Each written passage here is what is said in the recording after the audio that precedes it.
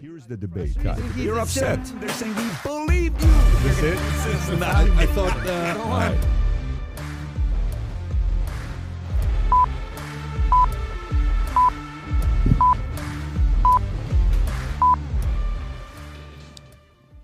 Okay, so we're officially live. Yes, episode 142 with the one and only Francis Ngannou, who, by the way, you know, there's a lot of people you can say are the most feared man in the world, the best fighter in the world, whoever you want to call. Our guest today may be the most feared man in the world today. Let me give you some statistics for you to be thinking about if you don't know about how strong his punch is. So I think U.S. Performance Center did a UFC Performance Center tested to see how powerful his punch was. Imagine a Ford Escort, okay?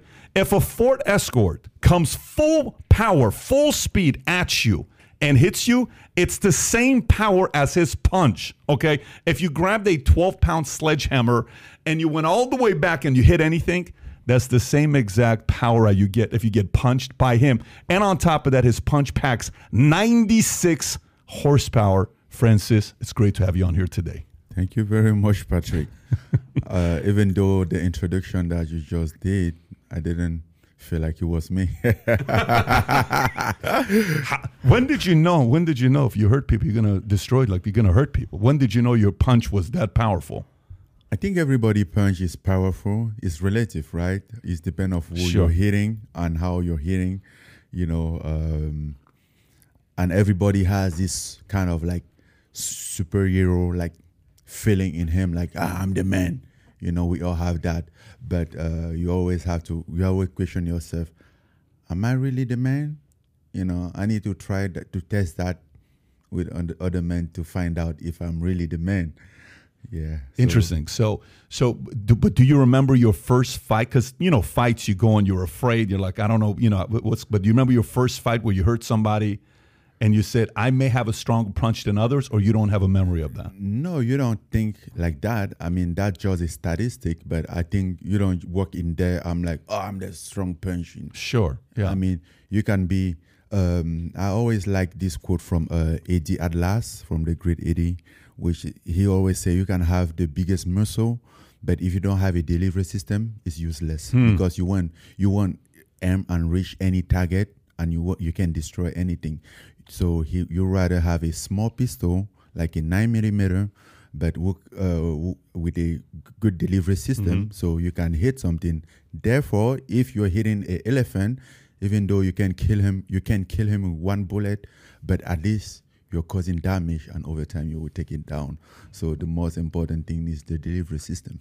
Well, I mean, if we could show the greatest knockouts and how you got people to tap out, or the pain you bring upon people, it's incredible seeing the way you fight. By the way, can we bring up his Instagram account? I just want to check on how's your health, how's your leg doing after all the procedures you've gone through? It's been very rough. It's a tough process because I didn't really know what I was going to put myself into, which is a good thing, because if I knew that it's going to be this horrible, maybe I could have like hesitate on the surgery, but I didn't know. So I went there free-minded, and the surgery went well. Everything is going well, actually, but still a very tough process. The rehabilitation process. Yeah, the injury and the pain, you know, the irritation and everything, you know,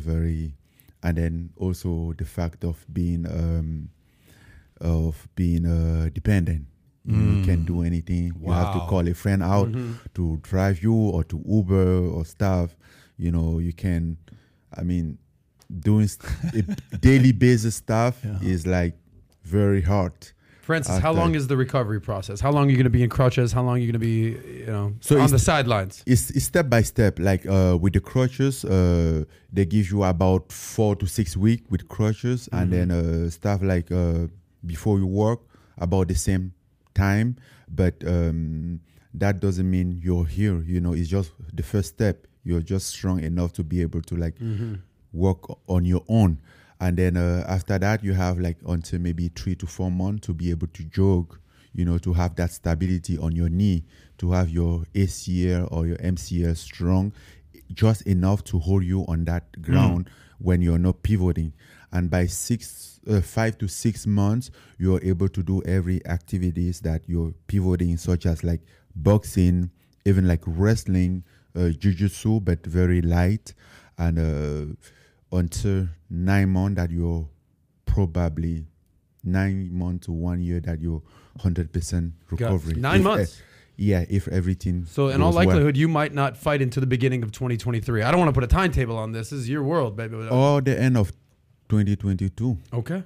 Or the end of 2022. That's the timeline. What other athlete is your injury comparable to?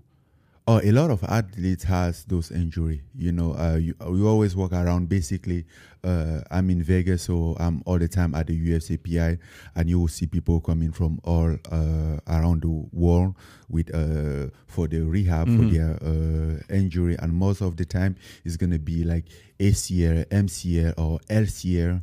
Even PCL or whatever, meniscus. But until you're there, you don't really know what it is, At least you're in Vegas and they have good centers that you can rehab better, right? I'm assuming they have a good facility there to help you expedite the process. Absolutely. Yeah. I mean, the facility there is great. We have a very good quality of physical therapy of people there at the UFC Performance Institute. I think it's the best, for my experience, because I was even hurt before the fight. And they helped me to strengthen my legs and do everything, so put me, build my other muscles enough to put me in the confidence to go into a fight with that type of injury. I think You're talking about the fight with Cyril Gane? Yeah. You saw this fight, right, Pat? Of course we watched this. Course. So how injured were you at that fight? It was this injury. I was ACL, MCL. Got it. Because the way you fought that fight is not the way you fight the fight. It's slightly different the way you fought it. Everybody was kind of watching, and you'd read the commentating, you'd see what some of the experts are saying. But what I think ended up happening with the fight is you earned respect because you beat him in his strength rather than, what people thought the style you were going to take. Am I off on the assessment some people gave? No, you're not off. I think those who were off was those people who was thinking that, because not because you haven't seen me display some of my skill doesn't mean I don't have it, or doesn't mean I'm not practicing. I go to practice every day, every week, and I practice everything. But I don't know if it's like fortunately or unfortunately, when I go to a fight, sometimes the fight goes by really quick after a few seconds or a few minutes, so I don't have to display all those techniques or those discipline, which I have no problem with that. But as far as my last fight, I didn't have many arsenal in my pocket because I couldn't move properly. I was so concerned, so afraid. Basically, when the fight started, I'm like, oh, maybe I should listen to the doctor. Maybe I should listen to my team. Maybe I should have listened, because I don't know about my knee. I'm not sure about this, and I was fighting myself, and I was very slow on everything, every reaction. I was kind of like a second behind to reaction because I was thinking about me fighting myself until I get past that before I step into the fight. But honestly, getting into that fight, it was just for me, the only reason that I go to that fight, it was my honor, knew that I wasn't 100%, but just trust the fact that I'm just a fighter, I've been in a lot of shit in life, so and I handled myself out of it pretty good. So, yeah. But by the way, just out of curiosity, we have a guy we were looking at today to invite for the podcast, the gentleman that he wrote a book about fear. You know who I'm talking about. We're talking about upstairs. How do you view fear? How do you process fear yourself, especially the life you've lived? What is fear to you? and how do you treat it? How do you manage it? I think fear is something which is very important. Fear is something that you have to have, and therefore you develop your ability to overcome that, to surpass the fear. That's what makes you a better man. I don't trust people who say they are not afraid, they have no fear. I don't trust them. Yeah. Because that fear is, fear sometimes is just a knowledge of a situation that you're into, and then you have to be aware of the dangerosity of that situation and be careful. And as soon as you're aware of the danger, that's the first step of your defense. But if you are not aware of it, that's the first step of your defeat, because you're exposed. You think there's not a danger, but fear come and acknowledge you that there's something. You have to be careful, and therefore all your senses are ready for whatever is coming to you. So I think fear is something that is very important. And if you realize, if you look at it, everything that you have done in your life, which is very important, you always have that fear, that stress.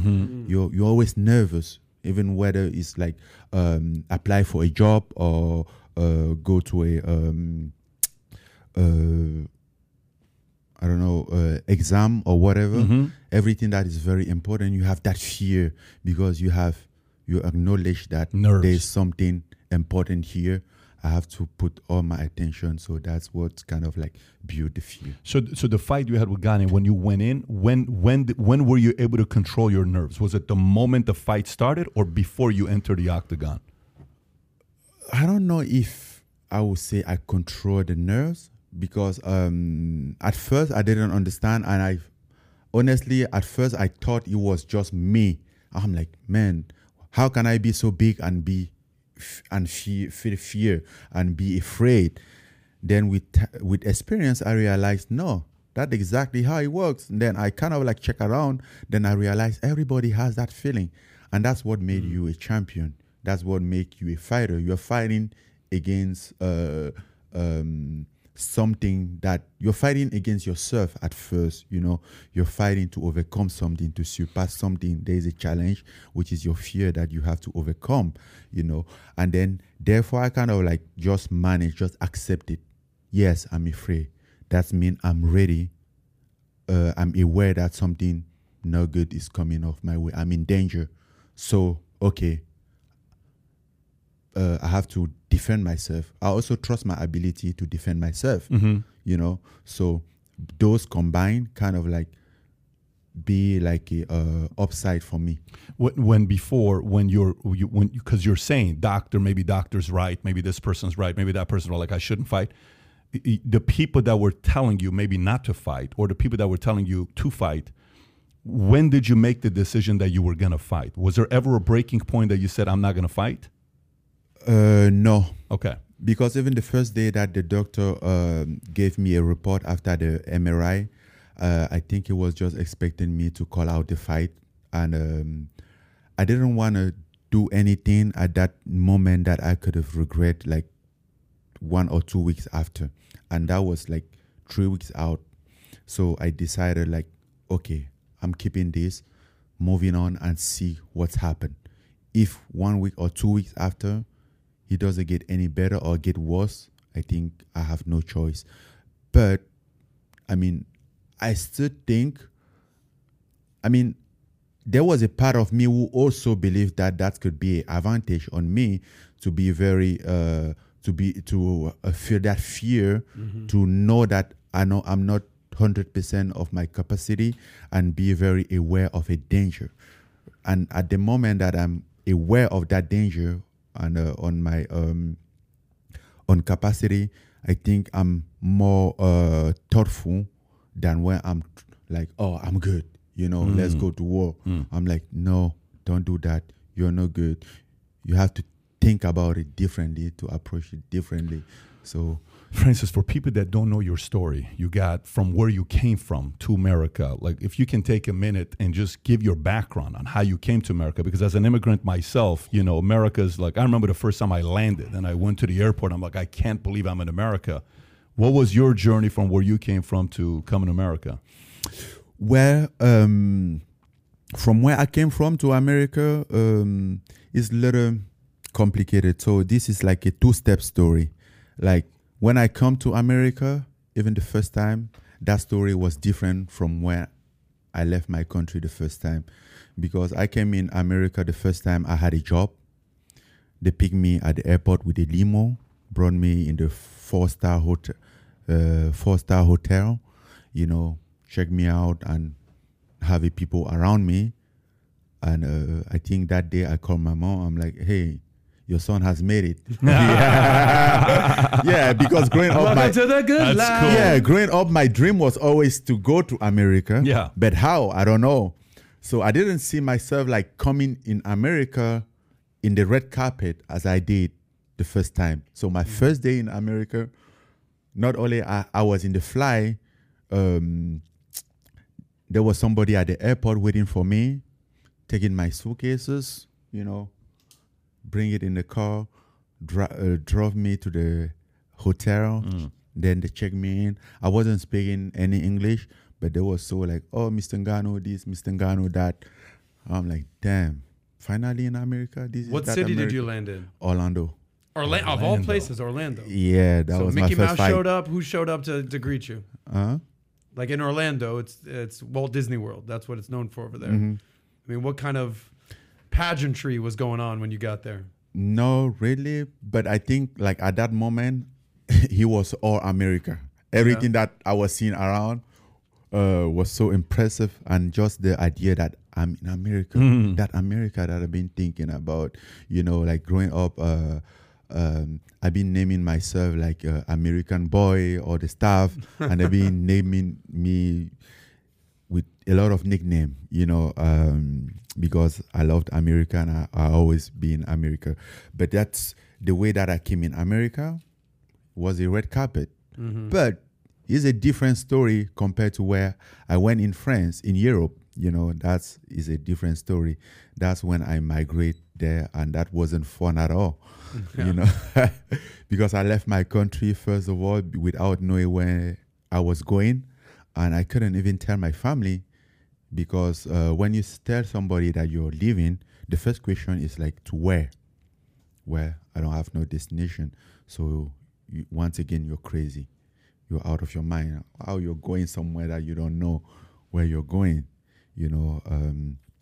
And that's how I left. And it took me over a year. Then, ended up in Morocco and trying to go to cross and go to Spain. And it was a long process, a tough process, you know. And I was there for 1 year before I made it. So we were attempting like in the ocean with a inflatable boat, like those small boat that they use in the swimming pool. Couple time, I think I fell 6 times. I fell, and then I've been in that thing so much that I ended up became a captain, even though I don't know how to swim, but I know how to like put the boat in the water, how to check the weather, how to manage the wave and everything, and put the boat in the water, put my my friend inside and start a paddle. So that was good enough to be a captain, you know. We tried to defenses to go because there's 2 lands in Morocco, which belong to Spain. In the west is Ceuta and in the east is Melilla. Northwest and northeast is Melilla. So, and those are just protected by fences, multiple fences and barbed wire, security on this side, security and on other side, high security. But we always like trying to find a blind spot to like attempt.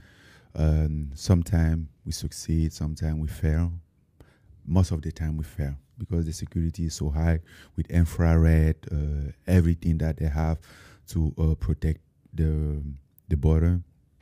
Because the barbed wire is on about, I would say, 10 miles, you know, and that's all the border. So trying that couple times fail, fair in barbed wires and all the stuff. But always love water, even though I didn't know to swim, and had a feeling that that's where I'm gonna make It's it. crazy. Yeah. Even till today. Swimming. I have trying to take some courses. You know, I have a pool in my house. I'd love to meet your teacher.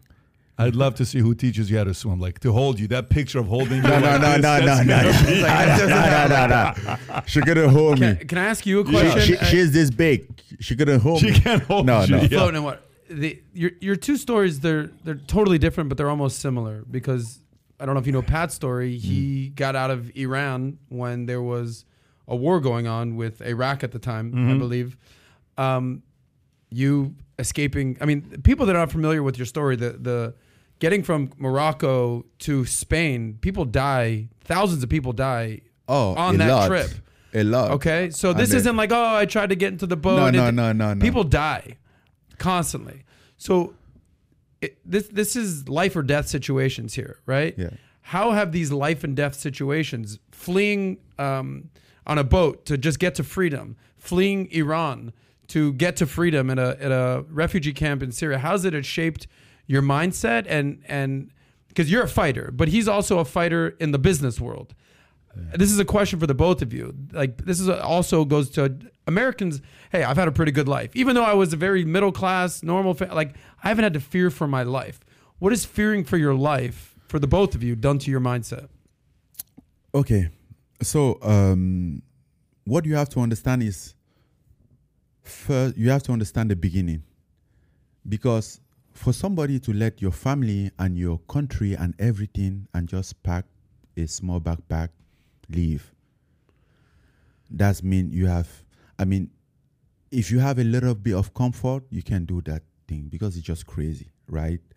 So you must be like in a very challenging life to be able to take those decisions and stand by it, you know, because it's not easy though, like to stand, wake up someday, pack your bag and leave to go where you don't know. You never cross the border of your country, and you have to cross country by country, because I didn't just left from Cameroon and get to Morocco.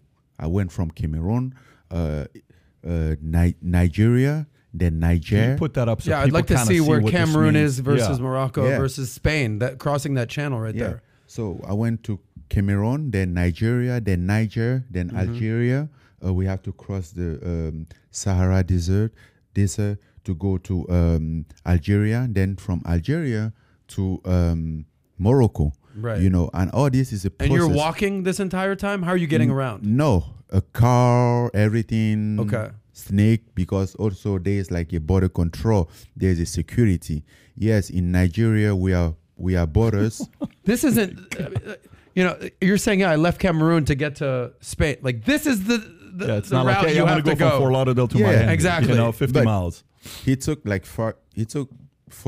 me 14 months to make it, because like, yes, he's like very strict like that, but remember you have to go all this Yeah. you have to go against all this immigration process, the law in every country.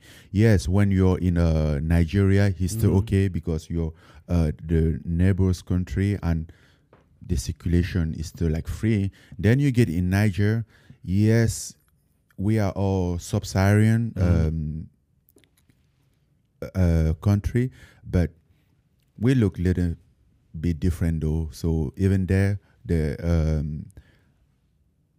border control, the immigration police, when they see you, they just realize, they just know that this is a stranger, and that route is like known for like immigration. So it's kind of like a big business there to control immigration. Stop them from affluent to Europe. Then you get to Algeria. You're completely different. Like, you're outstanding by your skin color, so you can't hide anymore. You can pretend to be Algerian. Then you have to go to this passport stuff. Like, oh, I recognize this passport looked like me, like you. Can you buy it? Can you afford it? Yeah. Oh, buying a fake passport, you're saying? Yeah, if you need to go from somewhere to somewhere, Yeah. free circulation in some country, you need to have an ID. A ID who looks like you, who you stand by. Hi, I'd like an ID of the UFC heavyweight champion of the world. Do you have anything that looks like? No, sorry, sir. We don't Yeah, have but the anything. problem is that immigration-wise, my country and all those countries need a visa. There is not a visa free, so I have to have a visa. But I knew that I couldn't afford a visa because, yes, before they approve your visa, you have to prove that you have certain status in life. You have to prove that where you're going for some business matter, and then you're going to come back, and then that you can afford that. You can afford the trip. You can afford the airfare. You can afford the hotel. You can subsidize your trip, your whole trip. You can prove any of that, bro. So what can you do? Just sneak out. Craziness. How are you processing this, Pat? Well, listen, there's a reason why he is who he is. I think that experience of being raised in that kind of fear, it gives you a very special, unique feeling that others are not going to have. It's a very, very unique experience you can go through to finally come here. Yeah, to finally come here.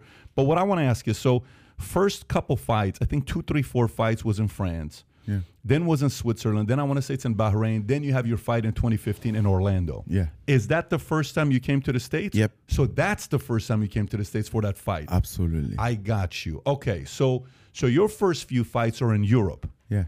And at this point, as you're coming, because I think your first fight is in 2013 when you got started, and then you kind of went through your. When you came to Orlando, were you already had you already kind of make some noise for yourself where people kind of knew there's this guy that's coming here that can really wreak some havoc on some people? Yeah. Because even when I started in France, I mean, I took my first fight. I was 3 or 4 months in the sport, and I was just there to try, and then wanted to have a complete experience. And then they say, "Oh, there's a fight here. Would you take it?" Then I'm like, "Yes, why not?" So that's how I get my first fight. Got you. And then I get the second one. And for me, I was going just to try those 2 fights. It was a tournament, so I was going to win the tournament and then move on, complete the experience and move on. But, and this is what I say sometimes, there's a destiny. A lot of stuff happen for some reason, and everything sometimes, stuff happens sometimes to just put you to some part. Because if I would have win the second fight, I would have done with MMA. But the problem, I lost the second fight decision. And for me, living on defeat wasn't the right thing for me. It sounds like I was quitting. Yeah. It sounds like I was living in the people opinion that I have quit. And I couldn't see myself in that thought. So I decided to go back and fix it. But little trap, 4 months later, I have another tournament because those 2 first fights was free, obviously. I have another tournament, and I fought, I won, get some money. I'm like, not bad. Was that your first time you ever made money fighting? Yeah. Which one? The first fight you had in France? No. That third fight, The you're saying. third and the fourth. Yeah. I got you. Because it was a tournament. He was 2 fights. Yeah, because you said the yeah, first one, in they the didn't same pay night. you. Yeah. Yeah. Do you remember how much you got when you won that? 2,000 euro. 2,000. So that's $2,500 American. Yeah, about. And how 25. much did that change your life? That 2,000 euro. No, I mean, 2,000 euro can change your life, but I was very happy about that. That's what I'm saying. By the time I was already working in the nightclub, I had a friend who was bringing me in the nightclub sometime as a substitute. So I had a little bit of money. I have already sent money to my mom. So he wasn't my first money, but he was like my first big money. And what's happened? I just took the money and go put it under the mattress. Save that money. Oh yeah, I needed to do something. So then you have your sixth fight in Orlando. At this point, you're saying people are starting to realize who you are. You already starting to Even in my two first fight, people was even in France. People were like, "What the hell is this?" You know, like, where do this guy came from? It's not normal. Yeah. You know, like, and then right away, people didn't want to fight me anymore. Like, I have a lot of fight who got canceled in France, like a lot, and it was so frustrating that at some point, promoter they just started to pay me when they get my fight canceled, because I would go there and then be in the locker room and then warm up, you know, and we were fighting in like a little gymnast. And then maybe like your locker room will be here, your opponent locker room will be there. Maybe he will just hear how you're hitting meat, and he'll tell his coach like, you know, I'm not really ready, you know, on all this stuff, and they cancel on you constantly. And at some point, I'm like, I can't do this. I was so frustrated. The promoter, and he really understood, and I'm like, okay, at least take your pay and go home. Leave me alone. I was happy with that, dude. So Did you hear what he said? The guy, you're saying that your opponent is hearing you warm up and they decide to cancel the fight and quit? sometime, yeah. So I had a lot of fights get canceled in France. gotta love Could you imagine that? Gotta love that. To be You're that intimidating preparing. where your opponent's like, Yeah, I don't want to fight I don't this think guy. so. I don't Now, feel by the so way, good. prior to 2013, did you have a lot of training, or you're just a street fighter? No, I didn't have a lot of training. I had a few, a little bit of boxing training. I was more boxing at that time, you know, more boxing style, because I don't know anything about MMA, but I have done boxing for a little bit, and that was what I was going there for boxing. Did you have somebody, like, did you look up to a boxer growing up? Were you like an Ali fan? Were you a Tyson fan? I was a Tyson fan. You were a Tyson fan, okay. I mean, not like I was a Tyson fan. I'm a Tyson fan. Yeah, makes sense. Lifetime. Yeah, makes sense. Lifetime. You baby. liked his style of fighting. Just Yeah, it's Yeah. impressive. For me, like, he's the best. Like, even still today, when I watch Tyson fight, he's like a master class, like explain people how to box. Like, okay, this is what they teach you. Jab, jab, right. Jab, jab, cross. Jab, jab, uppercut. This how you move your head. This how the body. I mean, he was like a class.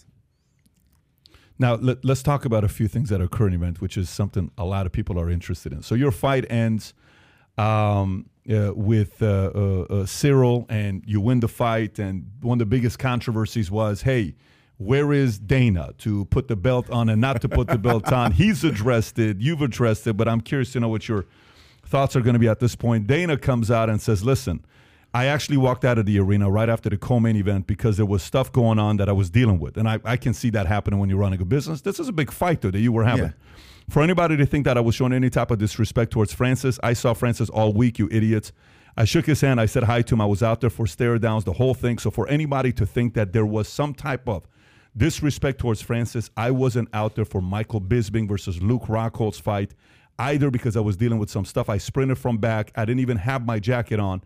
I only had my shirt on to go and put the belt on Bisping, but I couldn't make it out there to put the belt on Francis. So at this point, everyone said what they've said. How did you feel afterwards when he wasn't there? Did you guys have a follow-up conversation together? Personally, I didn't care. I made my statement that night. I was happy, you know, and I don't know if that's true or not. I don't care. What I do know is, like, I made my statement. It wasn't about the belt. It wasn't around about Dana wrapping the belt around me or the press conference or anybody. By the way, Nick Manor, which is for me is a great guy, wrapped the belt around my waist, and that wouldn't be a problem for me. Maybe he has a situation going on. I have no problem with Mick wrapping the belt around my waist. You know, I'm very cool. I'm very happy with Mick. doesn't mean things was great. Maybe people are having this speculation because of our situation, the state of our situation, but it's possible that something happened, that he was out for some business, but I don't care.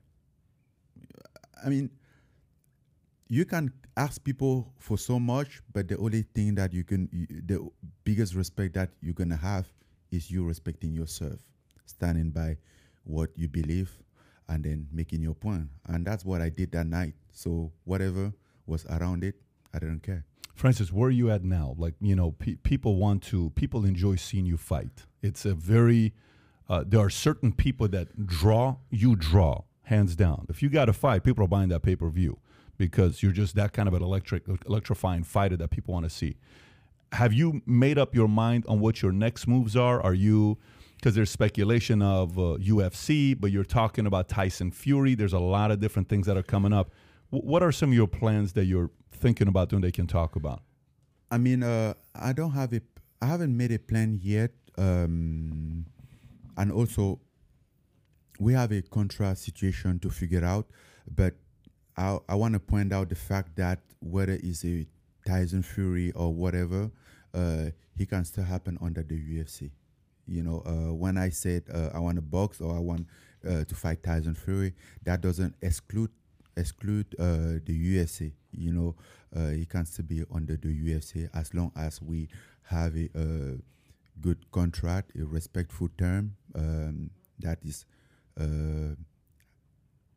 has been agreed by both parties. I think everything is possible. Question: let's just say you continue with a contract. Let's just say you renegotiate a contract with UFC, and the contract says it's all in, but you can't fight boxing. The contract says if I renegotiate the contract will technically says what I want.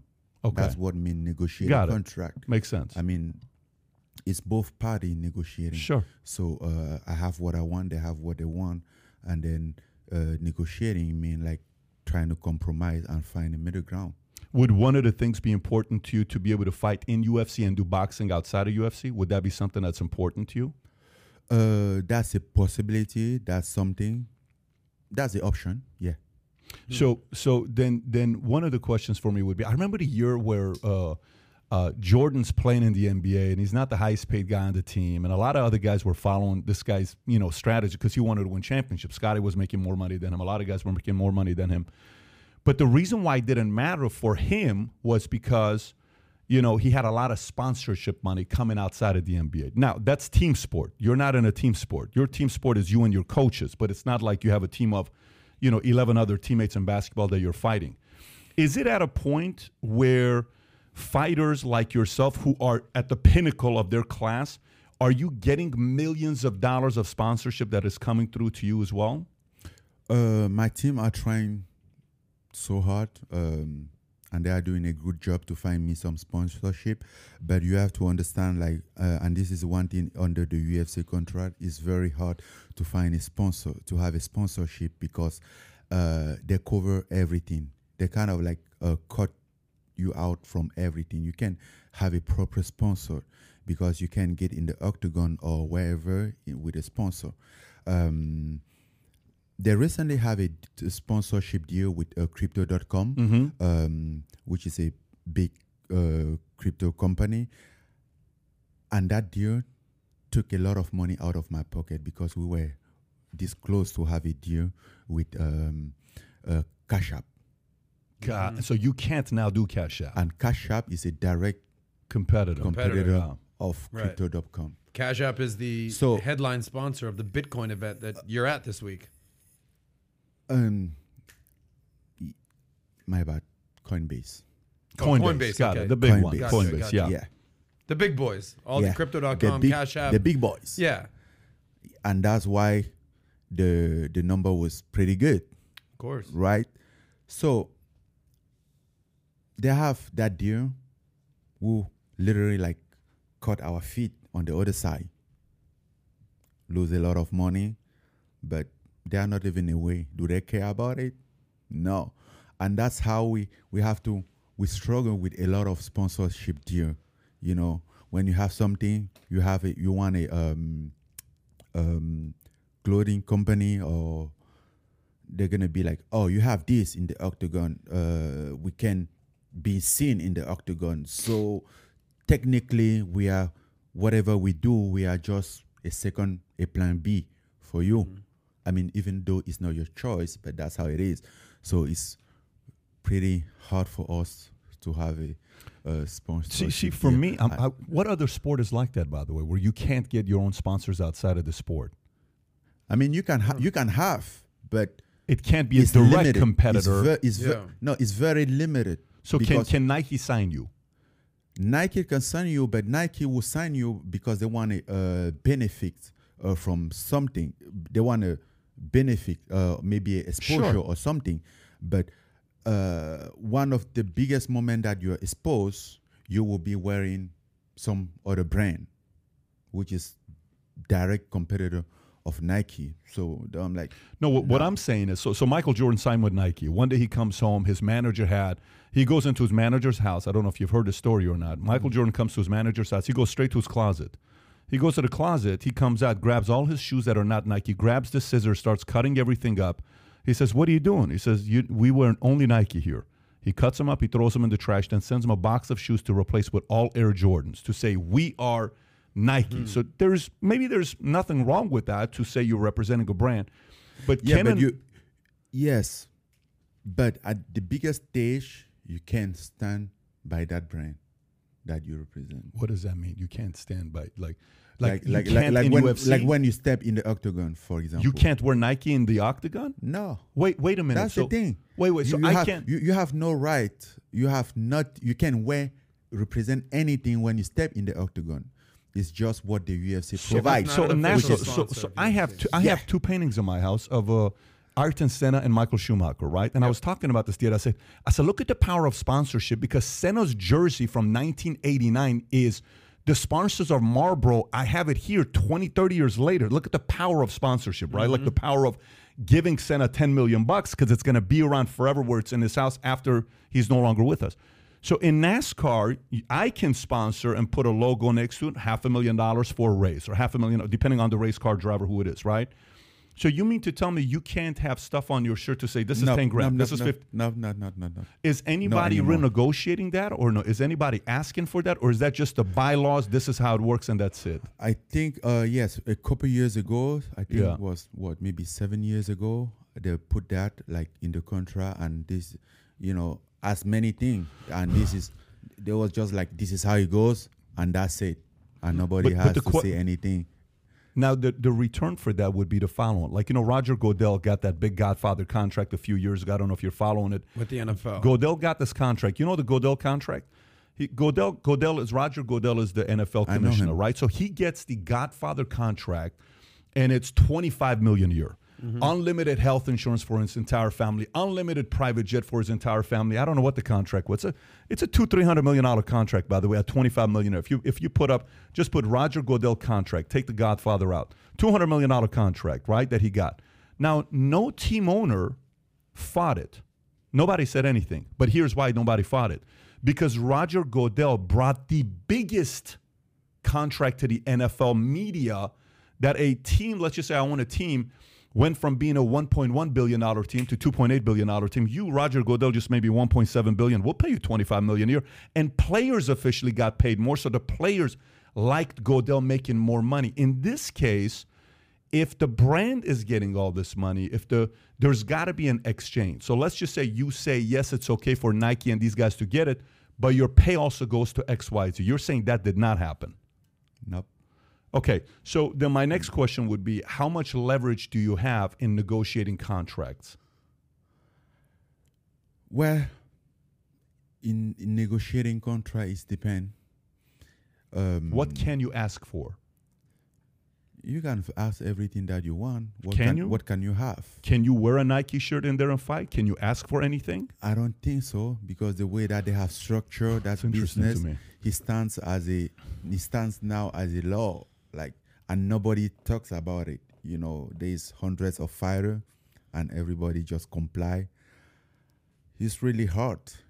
So Pat, as a CEO, Yeah. because right now we're having a conversation with a certified badass fighter, UFC Yeah. heavyweight champion. Boom, there he is. But you're a CEO. You run a company with how many thousands of general independent contractors? Sure. Just like he's an independent Yeah. contractor. He's an employee of UFC. Put yourself in Dana White's shoes as the CEO, as the Yeah. person that's bringing the brand together. Yeah. And now you're Dana White, and you're sitting here talking with the Francis Ngannou's of the world, the Conor McGregor's of the world, the John Joneses of the world. How do you process what Dana is going through as a CEO, saying, sorry, Francis, here's what we're willing to do, here's what we're not willing to do, through the mind of a CEO? Well, first of all, UFC is not UFC without Dana White, period. Whether people like this guy or not, it doesn't matter. I have so much respect for the guy. He has got a Facts. very hard job, Yep. hands down. So to me, whatever they're paying Dana, they're not paying him enough, period. That's not a $20 million a year guy. He's worth $350, $400, whatever the payout was when WME bought him at $3.5 billion. I think he was a 10% guy. Maybe it diluted a little bit. He got $300 million. Dana's a $50 million a year guy. He needs to make that money, period. That's that guy, okay? Maybe I would even vouch for him being a $100 million guy. Some people may disagree. That's that. So let's set Dana aside. Let's set Dana's value aside. You don't find people like Dana. Dana's a once-in-a-lifetime, generation type of a promoter and a guy like a commissioner. So you put David Stern there. You put even Godel that's not liked, but he is getting the money for the right guys there. There's only few people like him there, right? Okay, so now let's set that part aside. The next part is, I don't know. I mean, if you got 48% as the EBITDA, give or take, their margins are 35 to 50%. You got the margins to be able to afford to. if they get what? The margin the of what? margins The are EBITDA. Their EBITDA margins are very high. They make They make a lot of profit. Very profitable. UFC. You say how much? 48% is the number we saw when we looked at our reports. 48%? 48% is Explain what we pulled EBITDA up. real quick. Just Yeah, if you have to look at the margins, it's 35 to 48%. We can. It's public information. No. You're saying it's higher? You mean what the UFC is make or the fighter? No, not fighter. What UFC makes. Oh, Yeah, what UFC, not what you make. So, for example, your fight with Gane, what did you make? You made $500,000? the margin, pay the statistic that's going on now, like they make between 80 to 85%. They make EBITDA? 80 to 85. Yes, they made between. The number I looked at is I looked at their financials where it shows 48% is. So let's just say you do $1, they're keeping 48 cents. That's the margins. No. But not on the fights. This is after employees, staff, home office, compliance, lawyers, legal, all of that. Maybe not on the events they put, but I mean the whole organization on the amount of money you can see their balance statement too. Where do you find it? It's public information. It's not hard to find. it's a formula. Yeah. Earnings before Yeah. a depreciation, interest, and amortization, EBITDA. Taxes, Taxes, yes. So, yeah. But the point is they have room to pay more. They have room to pay more. So let me ask you, the strategy you see, because even for somebody like you may say, well, I want to follow this guy's playbook to get paid what I believe I'm worth. Who do you think has used the best strategy in UFC to make the most money outside of Conor? It's really hard to use a strategy in the UFC. I think the way that the business is set up, like they pay you whatever they want to pay you. They let you pretend that you're negotiating while you're not negotiating, because either way, you're still in the contract. Like you will have a let's say 40 months contract.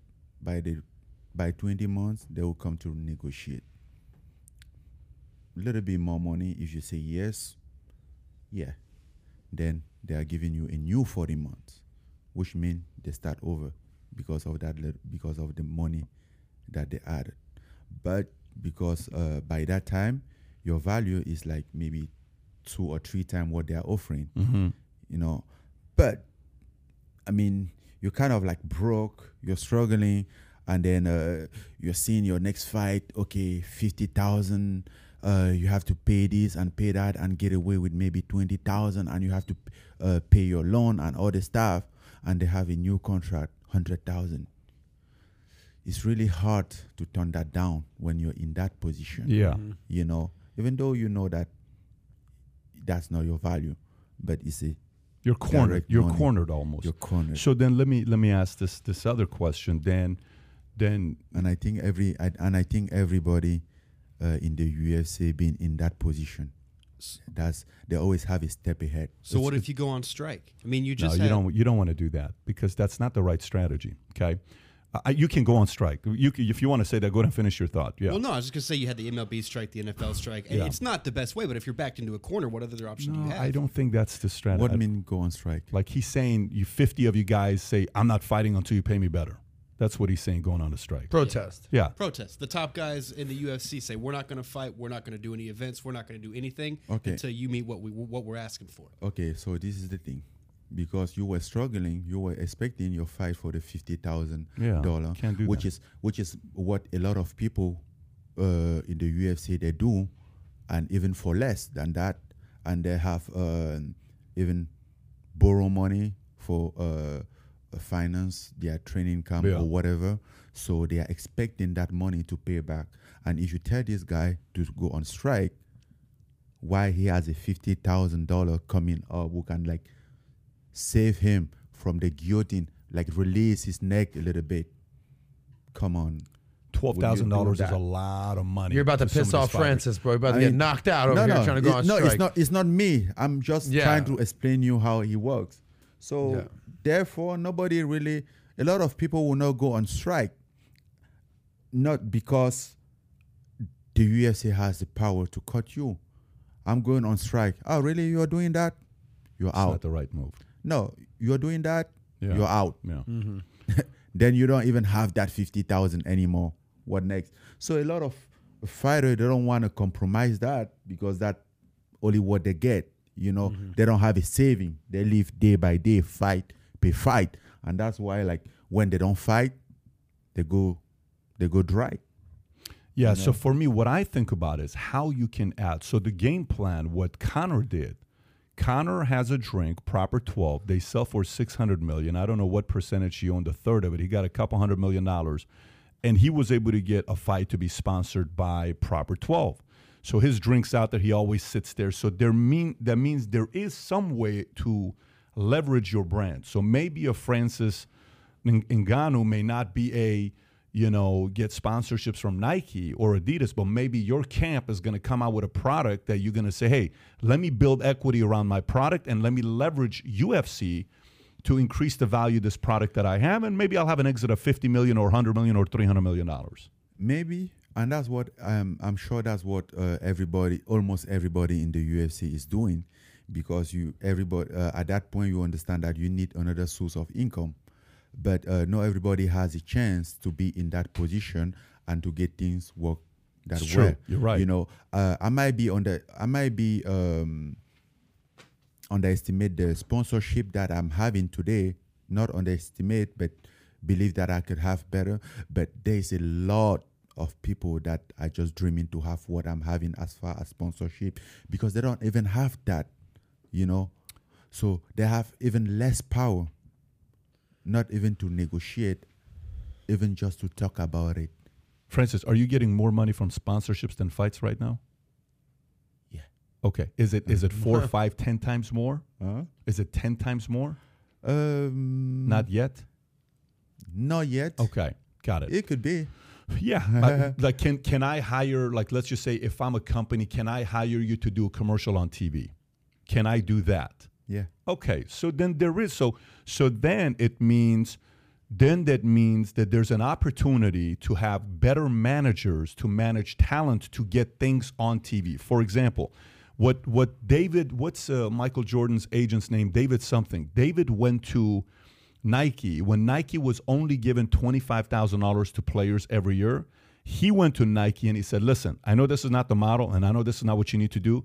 You need to pay one player $500,000. His name is Michael Jordan." So You allow me to interrupt. please. You are going to like picking like the top, which is a few, which is an exception. How many people like Michael Jordan, even in the NBA, which is a very lucrative sport? and very popular. But that became a business model, Francis. No. That's what I'm saying. How many people, even to today, how many people? That make his kind of money? Yeah. Nobody. 200. No, wait a minute. No. In NBA today, yes, 200, 100. So No, I mean out of NBA. currently in the NBA, I can tell you in the NBA, there's probably 50. They have 350 players. 30 times 12 is what? 360. So they got 360. 15 on a team, 18. Let's say 15 times 32 is what? So let's just say 450, right? Yeah. Out of 450, Francis, 100 of them, 50 to 100 of them make very good money outside of the NBA. Outside of Outside of the NBA, Oh, make outside very of good the money. NBA? Oh, yeah. I don't agree with you. Okay. Few made a lot of money outside of the NBA, but no 250, not even 100. I think 50 to 100. Okay. So maybe let's just say it's 50 that these guys got. And then you have to remember, NBA is like one of the most popular sport. You know, it's not the same thing here with combat sport.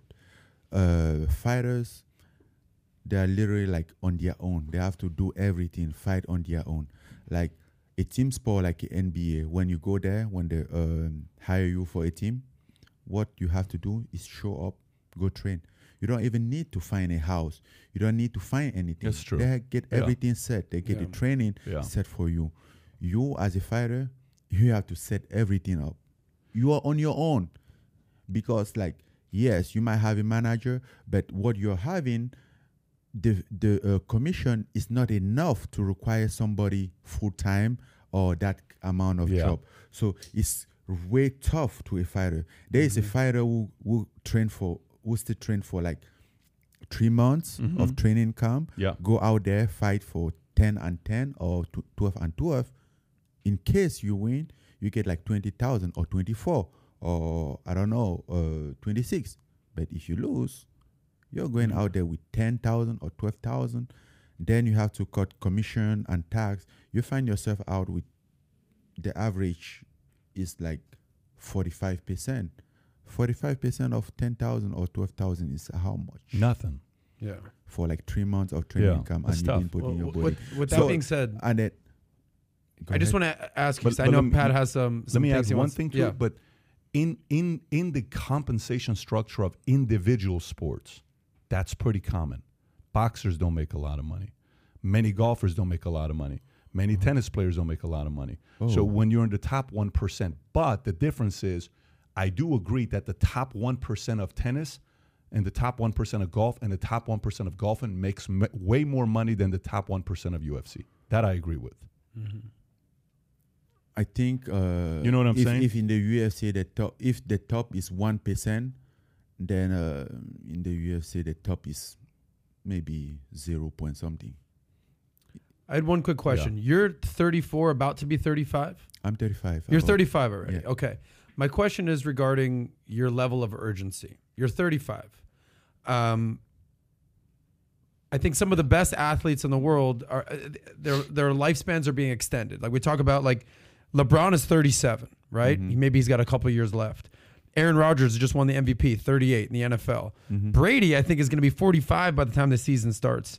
I think you still have like people in the individual sports like Serena and Roger Federer that are 40. You're 35. Yeah. What's your level of urgency to get your money now, create your legacy now? Because how much more time do you have left to fight? I don't see it like a agency.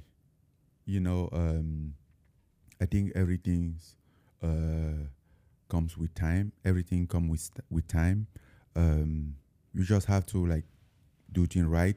You know, I started the sport very late. I didn't have a chance or opportunity to practice sport earlier in my life. But from what I started, I think I'm doing pretty good. You know, I've been practicing sport for only 9 years, and I'm a world champion. And a lot of people have been practicing for a long time, and they are not yet a champion. You know, so I don't think there is a sense of urgency. I do agree that I'm not very young for the sport, but the fact that I started late makes me like to be fresh, as an athlete. Even though I'm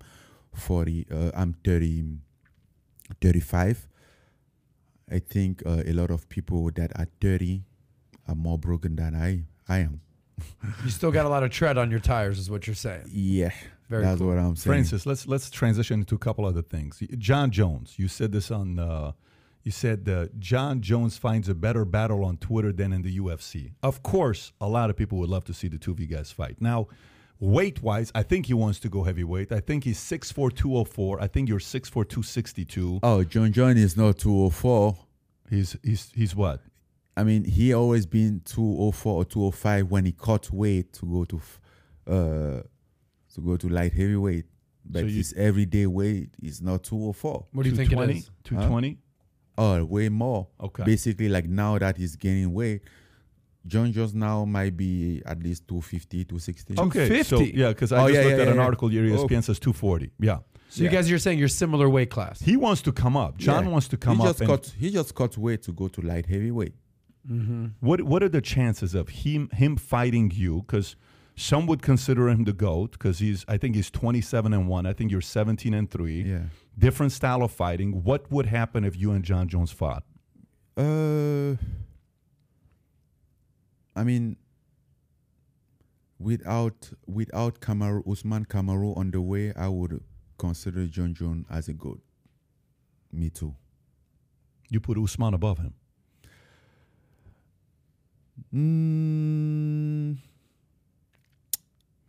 Yeah. Usman over John Jones. Are you saying that because you like Usman more than John Jones, or are you saying that 'cause- No. I'm obviously yes. That's not Yeah. questionable. That's what I'm saying. Usman is my brother. Sure, that's why I ask. But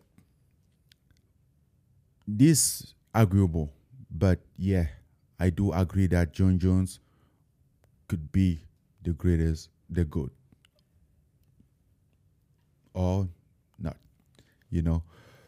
But I think fighting with him, and I always think that is going to be a great fight for me, a great test, great challenge, because he's like so by far the best, how they say,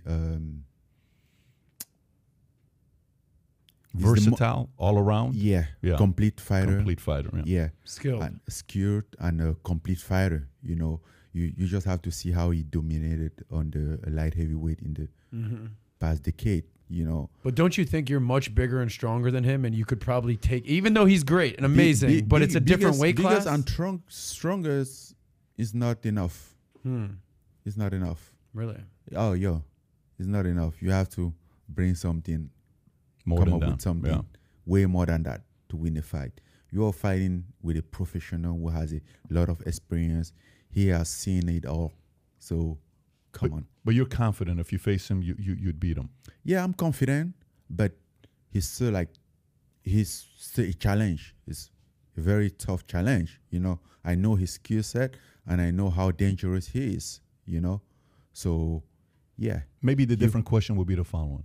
Are you more confident going against him in a UFC match, heavyweight, your weight, or are you more confident going against Tyson Fury in boxing? I would say more confident going against John Jones because it's a field that I master pretty good than boxing, which is something that professional boxing, to be honest, is something that I will be a newborn in that field. But in MMA, as far as today, I think I mastered that pretty good. So more confident going against John Jones than going against Tyson Tyson Fury. What And about Wilder? Deontay Wilder, the guy that keeps fighting Tyson Fury. Yeah. Do you have any strong feelings about fighting him? Yeah, obviously that's a very interesting fight because he's known for like one punch, you know. And I think might be the opportunity to find out who hit the hardest. Yeah. So Joe Rogan, here's what Joe Rogan said. Here's what Joe Rogan said if he was to fight Tyson Fury. I don't know if you've seen this or not. Joe Rogan said he would murder Tyson Fury. Rogan said this about Francis? Joe Rogan said he would murder Tyson Fury. He backs Francis Ngannou to incapacitate Tyson Fury in the UFC, of course, but not boxing. Oh, Yeah. He's someone in the UFC. It wouldn't even be fair. In boxing, it's a different story if you win against him. And then you said here, April 3rd, just a few days ago, you said, I don't really care about what it would be. I just think it would be a fight. You said, I don't care if we fight anywhere. It could be in a phone booth or in the rooftop. That fight will happen. So you really want to fight Tyson Fury? Yeah, we've been going back and forth for over 2 years now. And it's not a secret that my dream is always to have a challenge in boxing. My dream has always been boxing, even before I discovered MMA, you know. So at some point, I want to experience that, to see where I am at. In boxing? Yeah, I think the of whole course, world in would like to boxing. see that. Yeah. By the I way, really want which to. one do you want more? Which one do you want more? Are you like, you know, because there's like certain fights you want or certain desires we have. Would you rather have a fight against John Jones or would you rather have a fight against Tyson Fury? I could have both. Which You're one not is willing to more- pick one. Why should I pick? Why I could have both? Oh, so you want so you're greedy. You want both of them. You don't just want one. I of them. can have both. Okay. And even more. It's not like I'm not retiring. No, you I'm still here. got. Yeah, you're 35. I'm gonna fight a lot of fight again, you know.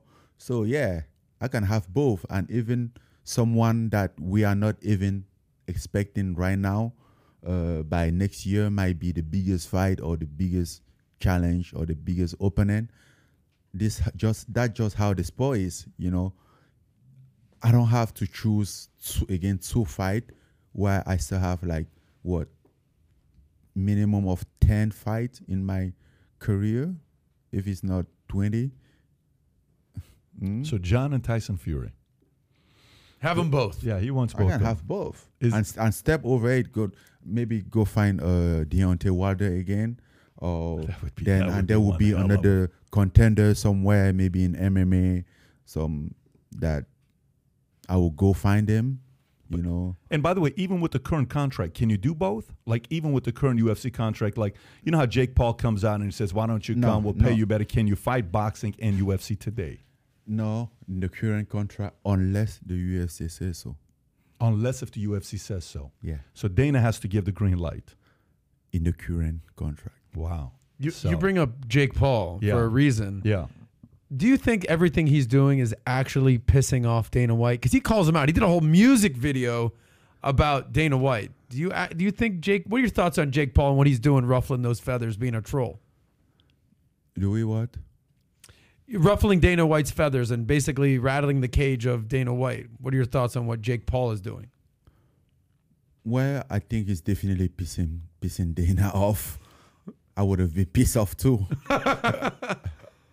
Yeah, the way that he does it, yeah, I would have been pissed off. But I wouldn't do it that way, in the same fashion that he's doing it. But I find a lot of like truth in what he says. So A lot of truth yeah, in what Jake Paul is saying, yeah. because he's kind of defending UFC fighters. Yeah. Huh? I mean, that makes sense, right? And I think is something that we should think more about it at this point of life. Are you saying that secretly, and maybe even not so secretly, a lot of UFC fighters are actually kind of agreeing with Jake Paul and what he's saying? Oh yeah, Oh, a really? lot. So many will not agree on the method that he's doing it. You Yeah. know, the way that he's doing it, but the idea, yes. Interesting. Have you watched Jake fight or Logan fight? Have you watched both of them fight? Last year I was even here when Logan fought Floyd Mayweather. What did you think about both Oh, I Jake was and just- Logan fighting? No, I was just thinking about the money that he's cashing out. I'm like, damn, what are we doing wrong? Yeah. So you fighting Respect. if you got an offer to fight Jake or Logan, you'd be open to it if the UFC allowed and the money was there. I don't think it's the weight class that could be. What happens if you had to fight both of them at the same time? You're Yeah, so funny. You'd knock them both That down. make- That make more sense. Both at the same time. Let's yeah. set it up. Yeah, I can Francis fight Ngannou both of them versus at the same time. Let's set it up. January of 2023. Francis Ngannou versus Jake and Logan Paul, same time. Knock them both out. No, Tyson Fury first. I want it all. We have 3 minutes left. Do you want to take a phone call? I think it's a pretty good question. Well, is it? Let's put him on. Yes, go for it. We have Gil on the line. Gil, can Hi, you hear can- us? Yes, crystal clear. Fantastic. What's on your mind? Alrighty. So I had a quick question. I love Francis. He has an incredibly inspirational life story. Thank you, Gil. I wanted to know, has anyone ever approached you about making a movie about your life or buying the rights to your life story? And part two is, if so, who would you want to play you? That's a good question. Yeah, that's very interesting. I think I have that question already. But yes, many one have. I have a lot of a few interests of like doing a movie with my life or buying the right of my story. Even though as far as movie, I think it's not time yet. You know, my team and I, we think like movie could wait. We can right now we are working on book and documentary, Interesting. and the movie can wait because like movie is kind of like, oh, I have made it, which is not where I am yet. You know, I think there's still I agree. a lot of range for me to go. But if that was the case, who would I like to play me? Maybe Idris Elba. Idris Elba. Okay. What about Will Smith? I was about to say you lost one guy there. Yeah, Idris would be. Will Smith Will in these Smith- days? No. Will Smith. I can see No, Idris. fully. honestly, I never thought about Will Smith, but He might not be able to knock people out these days, but he'll slap a motherfucker. oh yeah, for sure. Yeah, but yeah. What else we got, John? No, I get Idris Elba. Okay. Idris. He's my first pick No, at least Are you Yeah, kidding me? okay. I fully see that. By the way, I fully Yeah. see that. because I have thought about it a lot. Oh, it's gonna So happen. I hope this answer your question, Will. That's yeah. Yes. Thank Well, you. appreciate the caller calling in. Francis, appreciate you for coming out. Really enjoyed it, man. What a story you got. And we're looking forward to watching you fight, hopefully, by the end of the year. Because you kind of did say, I can fight end of 2022. Yeah. I did say that December. Is It'll it? be good. And he wants all the smoke. He wants Tyson Fury. He wants Deontay Wilder. He wants John Jones, and throw in a couple of the Paul brothers while we're at it. I have a lot of year ahead of me, So- and I have a couple of fights that I don't even know who they're gonna be. So yes, while we're here, if I can pick 2-3 May as fights, well do why it. not? May as well do it. May as well do it. Anyways, gang, hope you enjoyed it as much as we did. Friends, appreciate you for coming out, man. This Thank was you, fantastic. Patrick. Yes, this was fantastic. Okay, what do we have? You're saying we got tomorrow? Tomorrow we got Andrew Yang and Dave Rubin. Dave Rubin Yes. in the Rubin in the morning, morning. Andrew Yang in Both the afternoon. Same time, not same time. One will be in the morning, one will be in the afternoon. Have a great one, everybody. And I have a feeling. Are you going to the Bitcoin conference? You're going to be at the Bitcoin conference? That's why I'm here. I know you're at the Bitcoin You're conference. speaking at the Bitcoin conference, right? There's some Yeah. event you're doing, Yeah, yeah. right? I'm Okay. speaking. So some of you guys may see the champ at the Bitcoin conference. Take care, everybody. We'll I'm see you guys very- Put it up tomorrow. for the champ. Yeah, that's